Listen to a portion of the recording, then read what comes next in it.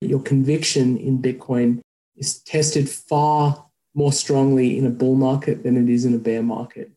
Being able to hold your Bitcoins in anticipation that this is going to become a reserve currency is very, very difficult when the Bitcoins you own move from, a small fraction of your savings to a meaningful number or a life-changing number, as it has for many people in the last 10 years. So prepare your body, because it's a wild, wild ride. And if you haven't been on one of these before, you'll experience what I'm talking about. Welcome back to The Breakdown with me, NLW. It's a daily podcast on macro, Bitcoin, and the big picture power shifts remaking our world.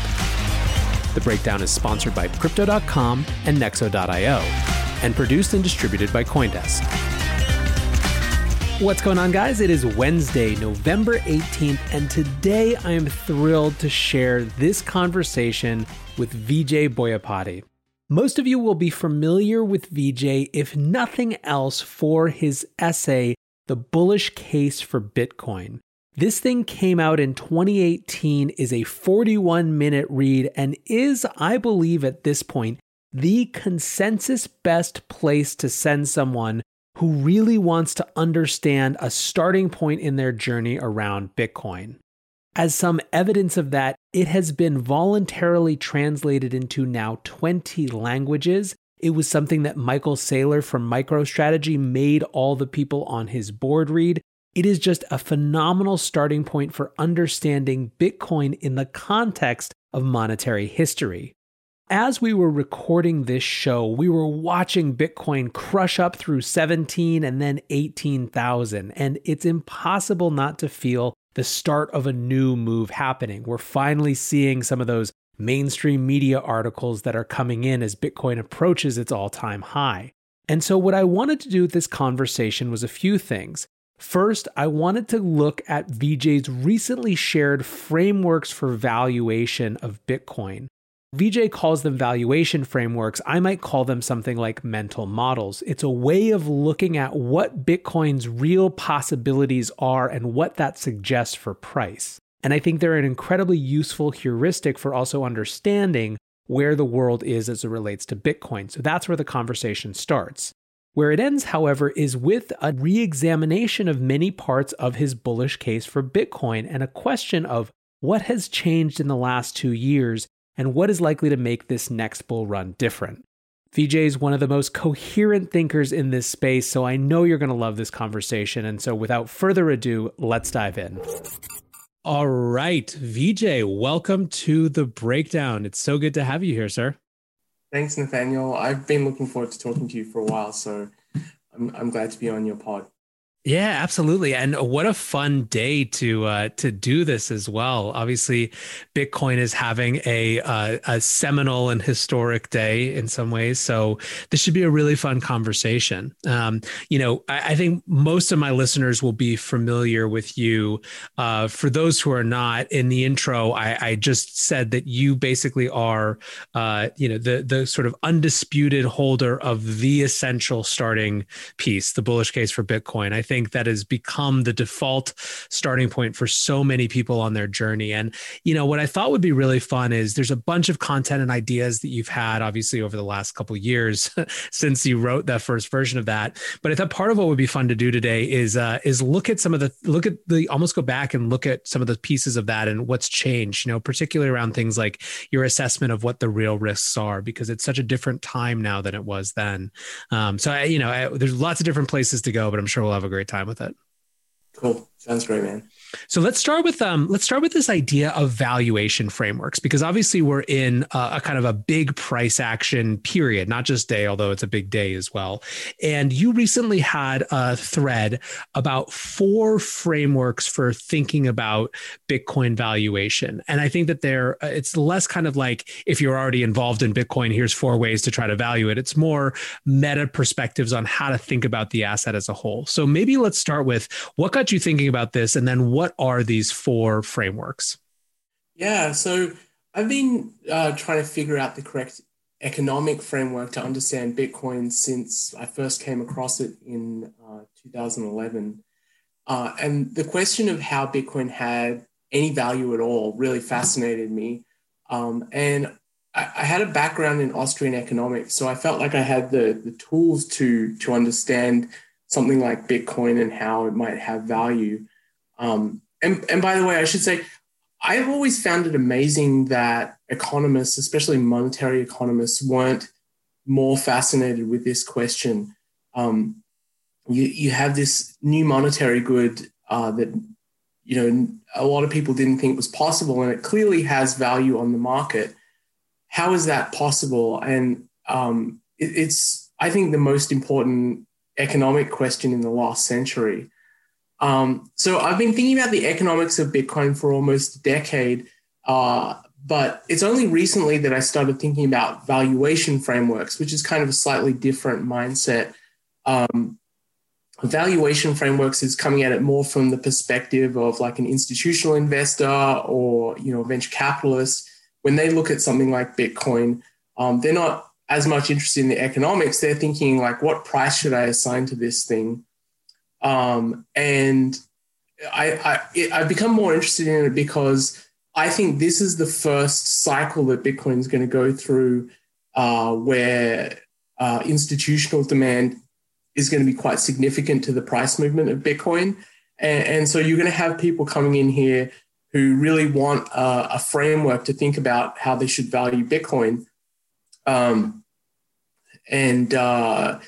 I sort of went back and thought about the frameworks that people had been using over time and tried to assign a price target to each framework. And I thought there were four major frameworks that you could sort of assign to Bitcoin valuation frameworks. The first one has existed since the beginning, and it's the framework for people who dismiss Bitcoin out of hand and say this thing is a bubble or a Ponzi scheme.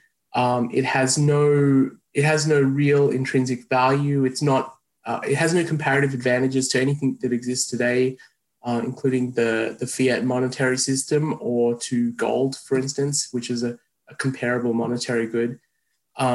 And if you believed this framework, you would assign a value of 0 to Bitcoin, and you think the long-term value is 0 because it really has no comparative advantages and is just built on air.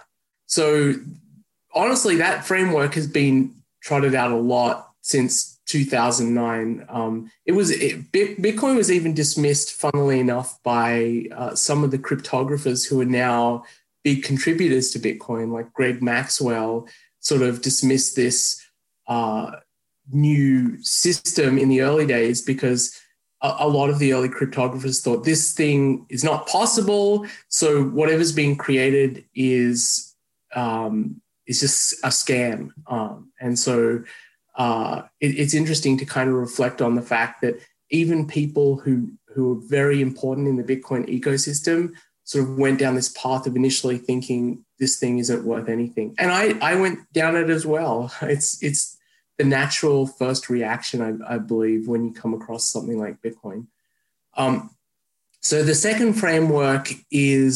valuation framework is to believe that this is kind of a niche monetary good that's going to be attractive only to people who have an ideological affinity to Bitcoin. So libertarians, maybe people who are technologically savvy in Silicon Valley, but there's a limited audience for this thing, and it's never going to break out into the mainstream. It's never going to be the kind of technology that my parents, for instance, are going to want to use or will understand.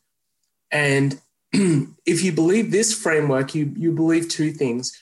Firstly, that it's going to remain a very volatile asset, because if it's going to stay small, people moving in and out of Bitcoin are going to have a big impact on its price. Like individuals who come in and say, I'm going to put in $100 million to Bitcoin. And, there are quite a few people in Silicon Valley who have that kind of money. One person coming in and putting that kind of capital into a small asset could make a huge difference to its price. So you would believe, if you believe this framework, that Bitcoin is going to remain very volatile. And you would probably assign a price target somewhere in the range of 10,000, which is around where we are now, to about 100,000, which gives it a market capitalization that's going to be somewhere in the hundreds of billions of dollars. It's going to be interesting, but never significant. The third framework, which I sort of think is, in my mind, I think this is the most obvious, and I think the conservative framework is that Bitcoin is digital gold. It's primarily disrupting the market for a global non-sovereign store of value. And if Bitcoin were to disrupt gold, you look at gold's market capitalization, which is around $10 trillion. That would put a price target of about 500,000 per Bitcoin as sort of the valuation framework you would think about. And the reason I think this is a conservative framework is that Bitcoin excels along all the attributes that make for a good store of value. It is superior to gold in all of the attributes. It is more scarce than gold. It is more portable than gold. It's more divisible than gold. And it's more transportable than gold. So perhaps the biggest comparative advantage that Bitcoin has over gold is that it's a store of value that you can easily transport across borders or transmit across borders. And there is a lot of demand for people in places around the world who have some amount of wealth that they've built up through their lifetime or through their generations, and they fear for their safety, or they're living under an oppressive regime and they want to leave. And Bitcoin is an ideal store of value for that kind of person. Imagine you're a wealthy businessman in China, and for whatever reason, you're persecuted by the Chinese government. It's very difficult to transport your wealth out of China carrying it in bags of gold. Or for instance, the example I like to think of is the famous Austrian economist Ludwig von Mises, who was Jewish, and in World War II he fled Europe just ahead of the Nazis, and managed to escape to America, but he was penniless. When he arrived in America, he had nothing. He had to restart his entire career, and he just had the shirt on his back. In situations like that, Bitcoin is so significantly superior to gold that you could understand people at the margin deciding to save in Bitcoin rather than gold, because it gives them that ability to leave if they need to. So the third valuation framework would put a price target on Bitcoin somewhere between 300,000 and $1 million.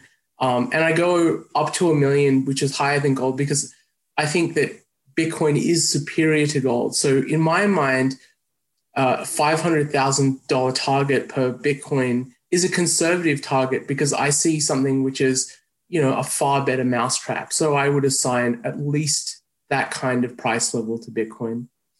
And the final valuation framework, which I think, if it ever comes to be, is sort of, a decade or more down the line, is Bitcoin becoming the world's reserve currency. And what that means is it's the asset that central banks and nation states hold in reserve as their means of savings. And it's akin to what gold was in the 19th century, when gold was used as money globally. And if you were to assign a price target to this valuation framework, you would assign a target of probably in the order of $10 million per Bitcoin or above. It becomes the primary savings vehicle for the entire world. And it strips store of value premiums out of other asset classes which have a premium and are used as vehicles for storing value. And there's a whole range of asset classes where this is true. Real estate is an example. For instance, I live in Seattle, and just north of me, Vancouver is a city which is famous for having a large fraction of Chinese buyers of real estate. And it's real estate that they do not live in. They just buy it in case they have to escape China. And so they have houses in Vancouver, BC, as a store of value. And so assets like that, in the case of Bitcoin becomes a store of value, will have that premium drained from them, and it will be drained into Bitcoin. And there are a number of other assets too, like, for example, fine art is an example of an asset that rich people sometimes store value in. I love this framework because it's a great jumping off point for discussing perceptions. I mean, people who listen to this show will know I talk about a lot of these things as almost narratives too, right? And they kind of define and set expectations. One of the things that I think has been really interesting to see is in almost each of these areas, holding aside maybe the fourth, the world's reserve currency, there have been narrative shifts even within how people are discussing these frameworks. So tulip mania, right, is not really like, there are very few people. I mean, you still see some people who think it's based on nothing and thin air, but the longer that it goes on, the harder that it gets to just dismiss it, right? It's been kind of memey on Twitter recently to point out that tulips never had a second time or a third time or a fourth time or a fifth time. So that's been interesting to see because, that's not just the Bitcoin Twitter people. That's also people in FinTwit who have come to this. The Libertarian Limited, which is what I called your second framework in my notes here, the idea that it's kind of like a niche group. It was interesting hearing Druckenmiller talk about this because he cited the fact that Silicon Valley money, West Coast tech money is what he called it, kind of loose-handedly, as interested in this. That is actually a factor that it's almost like for him, there's enough of that money that it's worth taking seriously, even if he's not of the political class, which is a way of, it's different because all of a sudden that anchor, right, that anchor community becomes not a limiting factor, but a reason that it's a foundational factor. I think that's really interesting. And even in digital gold, I feel like there's been a shift. I mean, a lot of people have been here for a while, but there's been a shift in the conversation from digital gold as a descriptor of equivalence to a discussion of a potential disruptor, right? That all of a sudden, when we talk about digital gold, we're not just talking about a digital equivalent of an offline thing, but a context in which the digital nature of it makes it so superior on a number of dimensions. And that has, I think, really shifted a lot of people, especially over the last 6 months, or at least it's felt like, is the entrenchment of the digital gold narrative, but realizing that inherent in that digital gold narrative is this set of things that make it have potentially much more upside even than just kind of a one-to-one market cap comparison to gold now. Yeah, so I mean, that's two very interesting thoughts you bring up there. So the first point I would make is that if you look at the industries that are dominant in the US economy, they've really shifted over time. So if you go back like a long way, say 100 years or even 70 years ago, farming was a very important industry in the US economy. If you go back to the 80s and 90s and early 2000s, finance was a really important, probably the dominant industry, and it kind of peaked in the 2008 bubble as a fraction of the entire economy. But now it's really technology, which is the dominant industry in the economy. You look at the biggest companies on earth, they're all technology companies: Microsoft, Apple, Google, Facebook, Twitter. And so you're right, you go to Silicon Valley and there's just a massive, massive concentration of wealth. So even if it was limited to Silicon Valley, there is still a lot of money there. And I would also bring in another point that Michael Saylor, who's the CEO of MicroStrategy, likes to mention a lot, which is that Bitcoiners are like cyber hornets on the internet. You will not find any group of people more passionate. You'll never find a group of shareholders who are as passionate about the stock that they own as Bitcoin maximalists are about Bitcoin. So you have this built-in group of evangelizers who want to go out and explain to other people why Bitcoin is superior. And there are multiple reasons. Part of it is ideological. Part of it is that there is an affinity. They want to see the world change, and and to have more freedom. But also part of it is they have skin in the game. They have their savings in Bitcoin, and it benefits them to go out and to speak with people and explain why this is a superior thing to save in to gold or dollars. And we live in a time where people are receptive to this message because the dollar is obviously being debased as quickly as the Fed can debase it. So your other point about, so you have to remind me your second point about the digital gold, sort of as just the disruption being inherent in it, rather than it just being like, oh yeah, there's gold and then there's digital gold, and they're kind of both, the same thing, versus like actually competing in some way. Yeah. So one thing I find really interesting now that I remember it when you bring that up is that gold is Bitcoin's closest cousin in sort of the family of global financial assets. They're very similar. They're both monetary goods. They're both sort of scarce assets. They have a lot of similar attributes. But if you think about the ownership base of gold, it's very, very different to the ownership base of Bitcoin.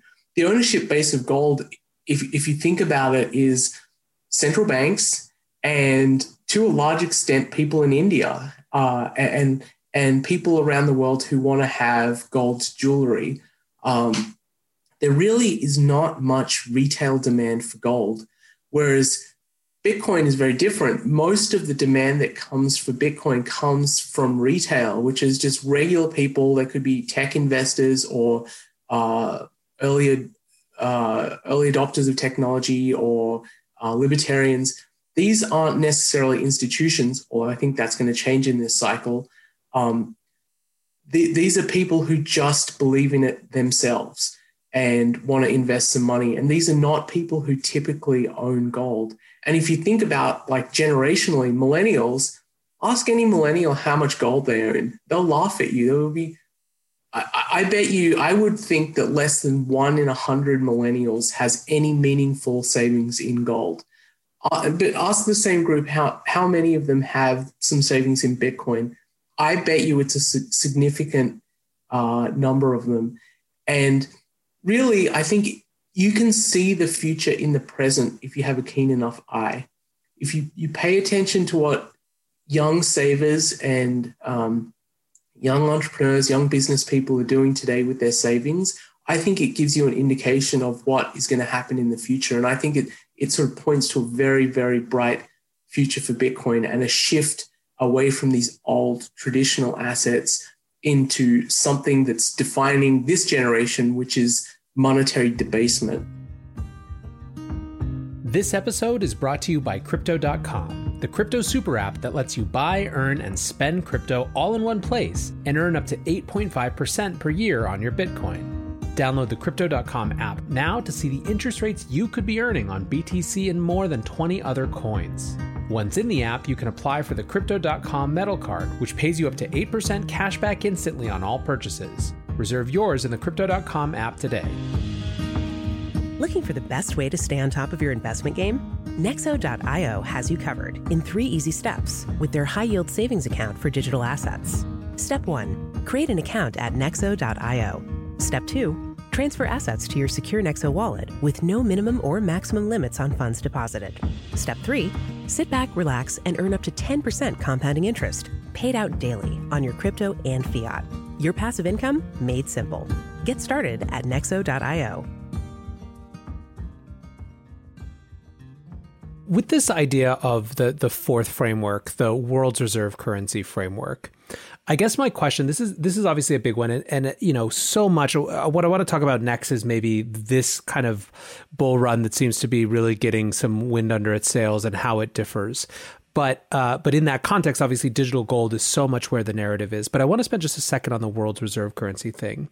Do you think that the rise in the discussion of central bank digital currencies, which have become they've gone from something that we talked about over here in, places like CoinDesk and on Twitter last year to things that are being talked about in every government and every Bank for International Settlements meeting, right? They are at the very top of the global kind of monetary agenda. Do you think that increases or decreases the likelihood of people ascribing to this valuation framework and seeing Bitcoin this way? Yeah, certainly it might sort of encourage the narrative to hear these institutions, which are still trusted, at least by institutional investors. Certainly among regular people, there's a massive drop in trust in central banks. So it may help the narrative amongst people who are in Wall Street, who are managing large amounts of money, and get them to think a little bit more about Bitcoin. I see it as a little irrelevant to the monetization of Bitcoin, because I think, a central bank digital currency to me is almost an oxymoron. The dollar is fundamentally a digital currency. The vast majority of dollars that are owned digitally. The dollars that I do have, not that many, but the ones I do have are not under my mattress. They're not in my wallet. They're in a bank account or on Venmo or something like that. So what you're talking about with Bitcoin that's fundamentally different to the idea of digital currency is one that can't be manipulated by a central party and that has fixed supply. And that makes it really special. And what's especially important is that there's credibility in that monetary policy. People will look at Bitcoin and say, actually, I do believe that there is only 21 million Bitcoins. And because I believe that, I want to invest in it. If you think about a central bank like the Federal Reserve coming out and saying, well, we're creating a cryptocurrency too. Well, why do I believe that it's fixed in supply? Tell me why I should believe that. It's never going to be fixed in supply because central bankers believe in the manipulation of the money supply. They think it's good for the economy to manipulate the money supply. So they've already shot themselves in the foot in terms of credibility. So I'm very skeptical of the idea that central banks are going to create something that competes with Bitcoin. Maybe they'll create some kind of replacement to the dollar that travels over borders a little more easily. But then again, that already kind of exists. If you think about something like Tether, it's essentially a dollar cryptocurrency. The downside with Tether is that you have to trust the organization which issues tethers. And perhaps there's a somewhat greater amount of trust in the Federal Reserve to not be raided by the police and to fall apart, which is a risk when you're buying Tether, that wherever they're holding those dollars that are backing the tethers that are out there, those could be raided or the bank account could be closed.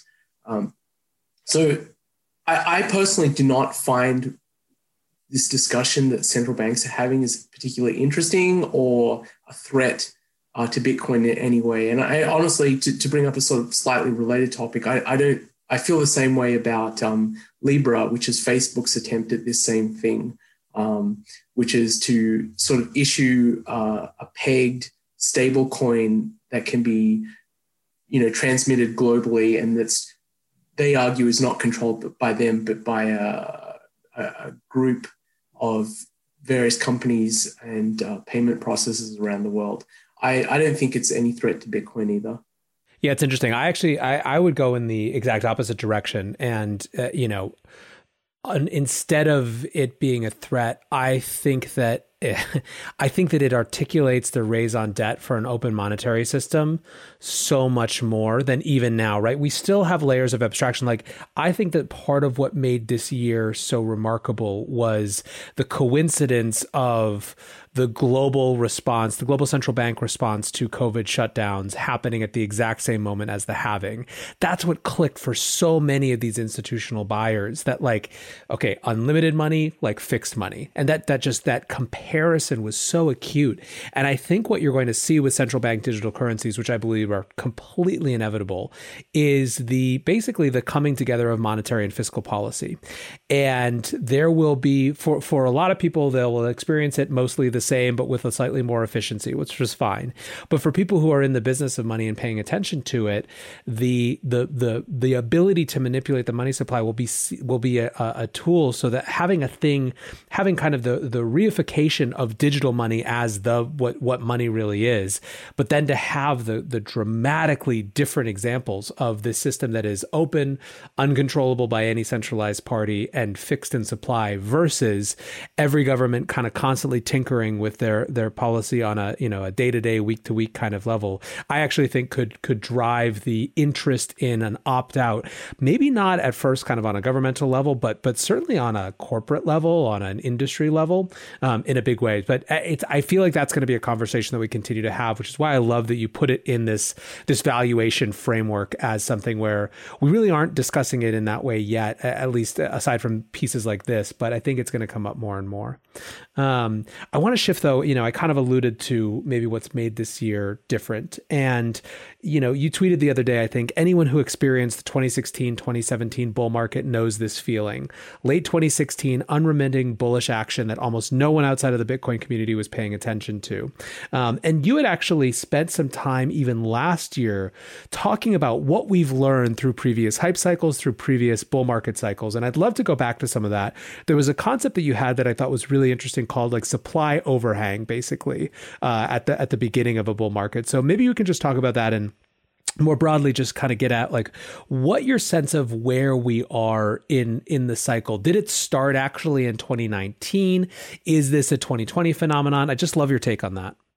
Yeah, for sure. I wrote a thread on this topic in mid 2019, and that's when I thought that's when I believed it was obvious that we were right at the beginning of a new bull market. And so I wanted to revisit what is it that we know about bull markets? How do they proceed? And what are the kind of things that you're going to see in a bull market? And so you've already mentioned this. The early stages of the bull market are sort of defined by accumulation, by strong hands, people who after the sort of precipitous crash really strongly, viscerally believe in the value proposition, and they begin accumulating as quickly as they can. And really, I think from early 2019 to mid 2019, you saw significant accumulation of Bitcoin. You can sort of look at this also. There are various metrics that you can look at on the blockchain where Bitcoins sort of accumulate into certain addresses and just stay there and don't move. That's a good sign of hodler accumulation. And that's what, if you're paying attention, that's what you would have seen during mid 2019. And then sort of you start getting people who were interested in Bitcoin before, but then dismissed it when it crashed, coming back in and saying, hey, wait a second, this thing hasn't disappeared. It's still kicking. And it seems to be slowly increasing in price. And those people start coming in as well. And then you get people like Michael Saylor, for instance, who's been paying attention to Bitcoin for a while. And it's like, okay, this hasn't died. I have some conviction. I'm going to put some savings into it. Then eventually you slowly but surely you approach the previous all-time high. And this is where I talked about the supply overhang. What you have psychologically when you approach the previous all-time high, which was about $20,000, $19,600 to be precise. You have people who wanted to sell at that level, and they had psychologically they had some vision in their mind of what their lifestyle would have been like if they had sold at that point. Like if I had just sold my Bitcoins at 20,000, I could have done X, Y, Z. I could have bought a big house or a yacht or a fast car, those sorts of things. And so when you get close to the all-time high, those people feel this strong urge to diversify some of the savings that they weren't able to because they missed out on that small window. And what I mean by small window is small window of time. When Bitcoin reaches an all-time high, the price moves very quickly in a short amount of time. So people think of the all-time high as 20,000, but if you think about it in terms of time, the time it took to go from 10,000 to 20,000 was, I think, a matter of a couple of weeks. And the time it took to go from 15,000 to 20,000 was a couple of days. And from 17,000 to 20,000 was a couple of hours. So that was a window of time in which very few people actually got to trade. It's just a headline number. It's a number where people think, oh, that was the all-time high, but it has a very powerful psychological draw to people who have a significant amount of savings in Bitcoin, which is, oh, I wish I had sold some of my savings into that high. And so as you get there, these people sell, they become the last sort of hurdle that the market has to get over, the last amount of supply that will be diversified into the market before Bitcoin. So I describe it as being in open fields or open pastures and can run free, because there is no longer anyone who wished they had sold in the previous cycle, because you're in sort of a new price territory. Once you get there, that's when Bitcoin starts moving really quickly. There's for two main reasons that I think. One is that those people who wanted to sell now have had the opportunity. They've been given the opportunity. It's gone past the all-time high. And the second reason is the media comes in, and the media only starts paying attention, amazingly, when Bitcoin reaches an all-time high, because it's a headline number again. It's like, oh, Bitcoin has reached that crazy level that we all said was crazy 3 or 4 years ago. And we derided it and we said, this thing is going to die. It's dropped 80%. It's never coming back, but it's got back there. And so the media takes an interest, and that starts the FOMO phase, the parabolic phase of the bull market, when Bitcoin starts, the price movements start accelerating really quickly and the volatility comes back, and you'll see intraday moves of like 5 to 10%.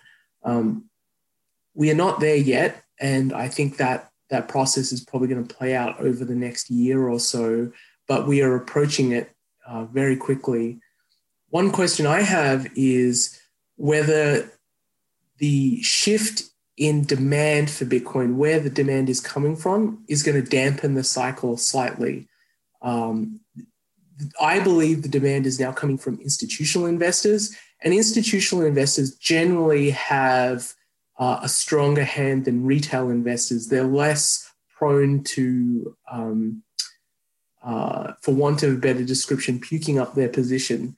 And I think when an institutional investor puts money into Bitcoin, or, the CEO of a company, someone like Michael Saylor, they're really in it for the long term. They're in it for 5 to 10 years.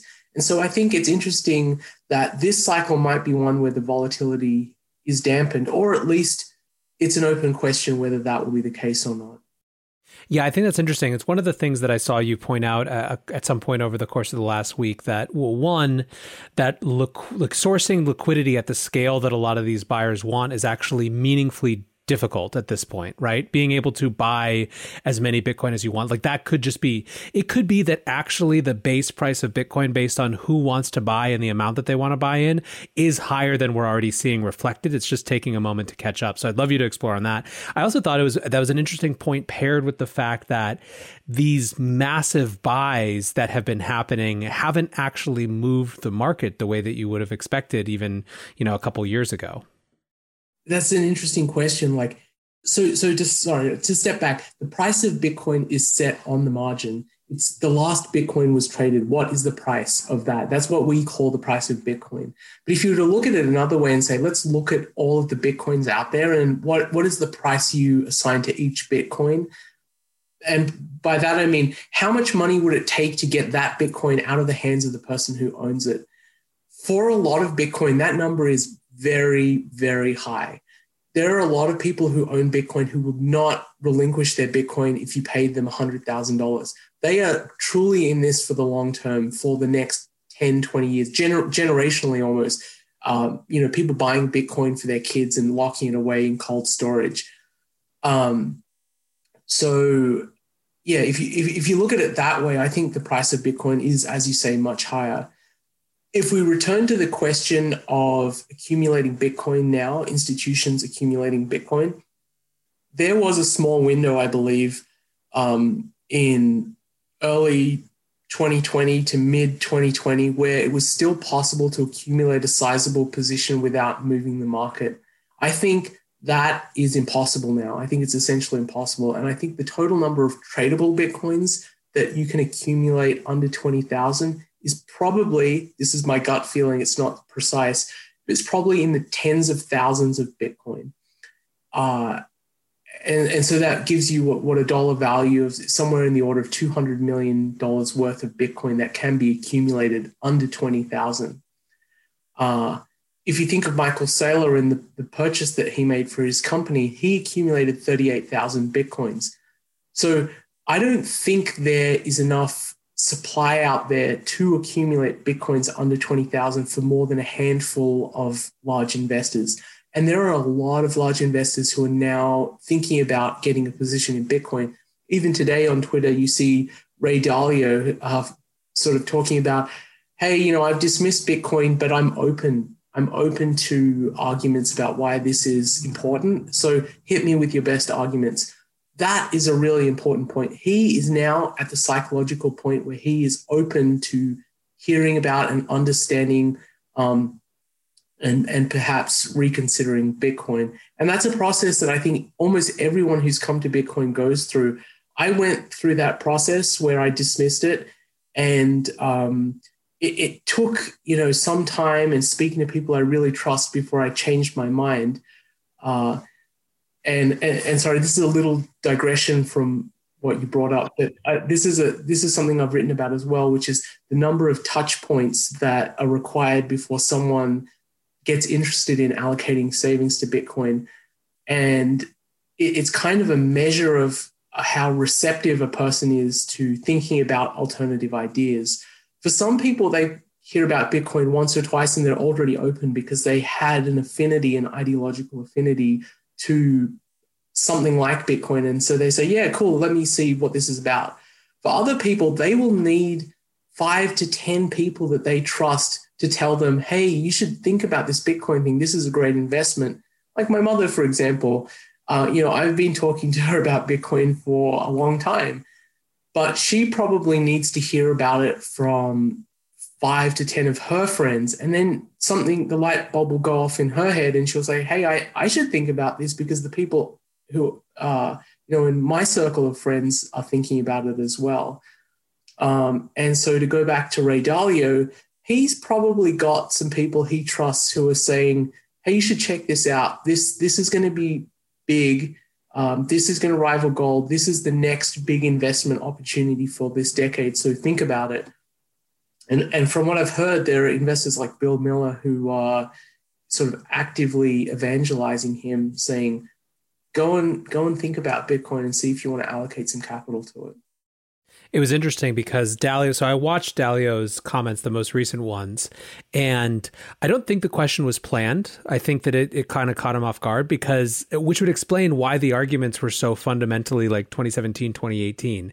It didn't feel like something where he had recently spent time re-upping his thesis and had a lot of conviction with it, which is why it wasn't super surprising, but still encouraging to see him on Twitter, as you were mentioning, engaging around this and being like, listen, I'm open to new arguments. It almost felt like he felt misrepresented by himself in terms of how convicted he was around these criticisms or concerns. Not that he didn't still have them, but that it's kind of like he was basically saying in some ways, without quite admitting it, like, if I'm using the wrong framework to think about this, I'm open to a different framework, which I think is to your point, a really healthy place to be, and probably reflects a lot of folks who are sharing their different frameworks for how to think about it. Right. And if you think about the waters that he's swimming in, I bet you there are people that he trusts or whose opinion he values that have started talking about Bitcoin. Like someone like Peter Thiel, I don't know if they swim in the same waters, but Peter Thiel has been talking about Bitcoin for the last year. And if you're someone who values his insight into the future and what he did with Facebook and Palantir and various other things, you hear him say, hey, our biggest bet right now is Bitcoin. If you hear him say something like that, you're going to be like, your ears are going to prick up and you're going to think, maybe I should be thinking about this as well. So I think this is going to be the cycle where there are a lot of people like Ray Dalio who want to get in and are starting to get interested. The problem for them is that we are approaching the parabolic phase of the bull market where accumulation of large amounts of Bitcoin can be done without slippage. And slippage is a term to describe when you put on a position or a large position, you shift the price a lot. Once you're in the parabolic phase, there is no way to accumulate Bitcoin without shifting the price, because everybody is going to be falling over themselves doing the same thing. So I know that you have, I don't have you for too long. I could talk to you about this stuff forever, but I want to come back to the bullish case for Bitcoin and what has changed. Obviously this thing has been translated into like 16, 17, 18. So I think it's 20 languages now. 20 languages. Yeah, just got a message, a DM from someone who's translated into Japanese and another one who translated into Farsi, which is, it blows my mind.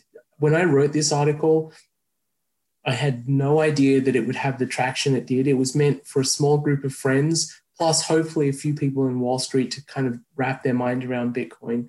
So yeah, it's just incredible to think that something I've written has been read that many times. And, I get people all around the world messaging me saying, hey, this is what got me into Bitcoin. It's really, really humbling.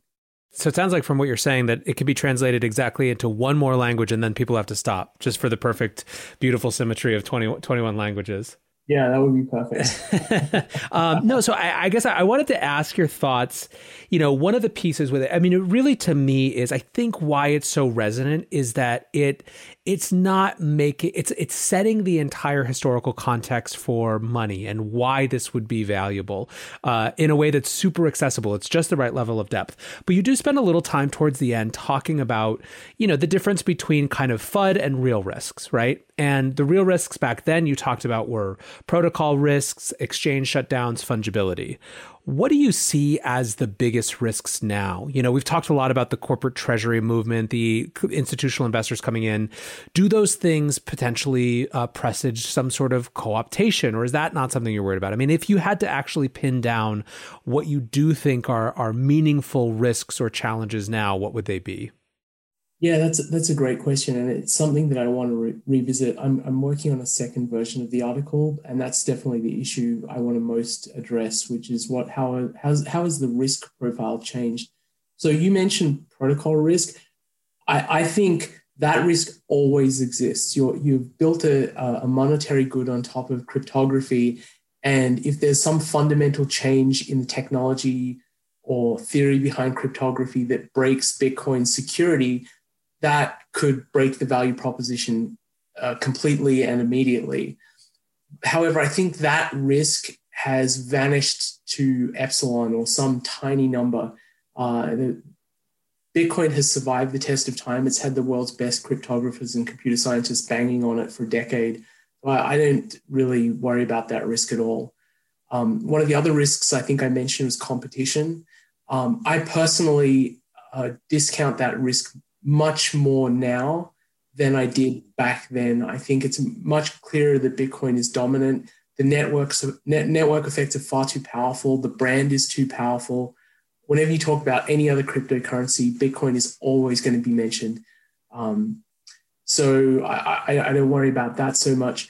I think exchange shutdowns is probably the risk I think about the most, but as a small part of the bigger risk, which is state attack. I think the biggest risk going forward for Bitcoin is a concerted nation state attack on Bitcoin, which will involve many different things. It could be shutting down exchanges, banning it in your country. It could be requirements to report your ownership of Bitcoin, which I think is it's a very scary possibility, because one of the things that you could call a weakness of Bitcoin is that it's not fully private. The blockchain is completely transparent, and the amount that's held in a particular address and where that amount goes is fully transparent and recorded for all time. So if governments start requiring that people report their Bitcoin, I think that's a very scary future, unless technologies are developed that dramatically improve the privacy of Bitcoin. And another sort of related one to that is there's this thing called an FBAR requirement. I'm not sure if you've heard of it, but the US government requires that anyone who has more than $10,000, which is, if you think about it, a sort of a diminishing amount of money. $10,000 back in the 70s when these numbers were created was a significant amount of money, but $10,000 today is not. If you have $10,000 overseas in any form, you have to report every bank account, the account number, the amount you have in it, which country it's in. You have to report all of this stuff to the US government. And one of the concerns I have is the US government might start applying FBAR rules to Bitcoin, which I think would be a chilling precedent if they did that. They currently don't require you to do that, but that could change in the future. But I think a concerted nation-state attack is something that we should expect as Bitcoin eclipses gold's market capitalization. Gold has always been a monetary threat to central banks because it provides an escape hatch for people who say, the monetary policy of my country is insane. It is affecting my family and my savings, and I want to get out. I want to be in something that I can trust and get out into gold. And so nation states over time have put all sorts of restrictions on gold. And if you go back to the original nation state attack, it was on gold in 1933 when Franklin Roosevelt issued an executive order confiscating all of the gold in the US. If you had any savings in a bank lockbox, you no longer own those savings. You were given a piece of paper instead, a dollar amount, and $1 at the time was worth, $20 at the time was worth an ounce of gold. And what they did was they said, okay, you don't get your gold anymore. We're going to give you dollars, the equivalent dollars, but we're going to change the exchange rate to be less. So if you have an ounce of gold, you're going to be given $30. Oh, sorry, $15. I've got to figure out which way it is, but you got less dollars than the gold was worth. So I think the advantage that Bitcoin has is that it's much more decentralized than gold. Gold was, because of its physicality, has this centralizing tendency where you don't want to store it in your house. You find a place to store it, which is usually a bank. And those banks become very tasty targets, like honeypots for nation states to attack. So I think a nation state attack on Bitcoin will be more difficult than it was against gold, but I think it'll happen. And I think I would think it would happen in the range of somewhere $500,000 to $1 million for a price on Bitcoin when it starts affecting monetary policy for nation states, when they start saying, hey, we can't change the interest rate here because people are jumping out of our currency into Bitcoin, so we're losing control over monetary policy. We need to clamp down on this. And I tweeted about this several years ago. I think it was 2018 or maybe 2017. There was an article in the Wall Street Journal where the journalist said central banks are starting to get a sense that this could be a problem, where if enough people put their savings into Bitcoin, they lose control over monetary policy. And I wrote at the time that this is the first inkling that the establishment has got that Bitcoin is a threat to their power structure. That's the threat that I worry about. That's the threat that I think is the only meaningful threat from here until Bitcoin gets to $1 million. Super interesting. We could do a whole show. In fact, at some point, we should do a whole show just on that. Maybe we'll have you back and do a little roundtable. But for now, I want to say first, I really appreciate your time, both on the show and also the time that you put into helping educate and give people resources to learn. I guess by way of a last question, we're about to, if not already, in some very heady times, especially for folks who haven't necessarily lived through one of these hype cycles. Do you have any words of wisdom for people who are watching these numbers rip up, who will start to see those press articles come in, and who are trying to keep it together, basically, as that happens? I've written about this, and one sort of observation I'll make is that your conviction in Bitcoin is tested far more strongly in a bull market than it is in a bear market. Being able to hold your Bitcoins in anticipation that this is going to become a reserve currency I think it will. That's my belief in the long term that it will. Is very, very difficult when the Bitcoins you own move from a small fraction of your savings to a meaningful number or a life-changing number, as it has for many people in the last 10 years. So as a lot of people say, prepare your body, because it's a wild ride. And if you haven't been on one of these before, you'll experience what I'm talking about. I think a lot of people over this cycle are going to learn that holding Bitcoins is hard. The people who have held Bitcoins for a substantial amount of time have done something that's psychologically very, very difficult. And so they do deserve credit. They didn't get lucky. They had conviction. And if you're going to benefit from Bitcoin going to the future, you really need conviction to hold this asset. It will be volatile as it's growing. And so brace yourself. That's my advice. Awesome, Vijay. Thank you so much for hanging out today. We really appreciate you being on the show. Thanks, Nathaniel. There is a lot to unpack there, but the thing that I keep thinking about is Vijay's last valuation framework, the idea of Bitcoin as the world's reserve currency. I think it's fair to say that most people aren't thinking in those terms, but as I mentioned during the show, I believe that the growth in the conversation around central bank digital currencies will in fact make people have that conversation more with regard to Bitcoin than if those CBDCs weren't so on the agenda. I believe that these CBDCs are going to dramatically highlight the benefits of an open, non-sovereign monetary system that is going to drive not just individuals, but some corporations to look to Bitcoin as an alternative.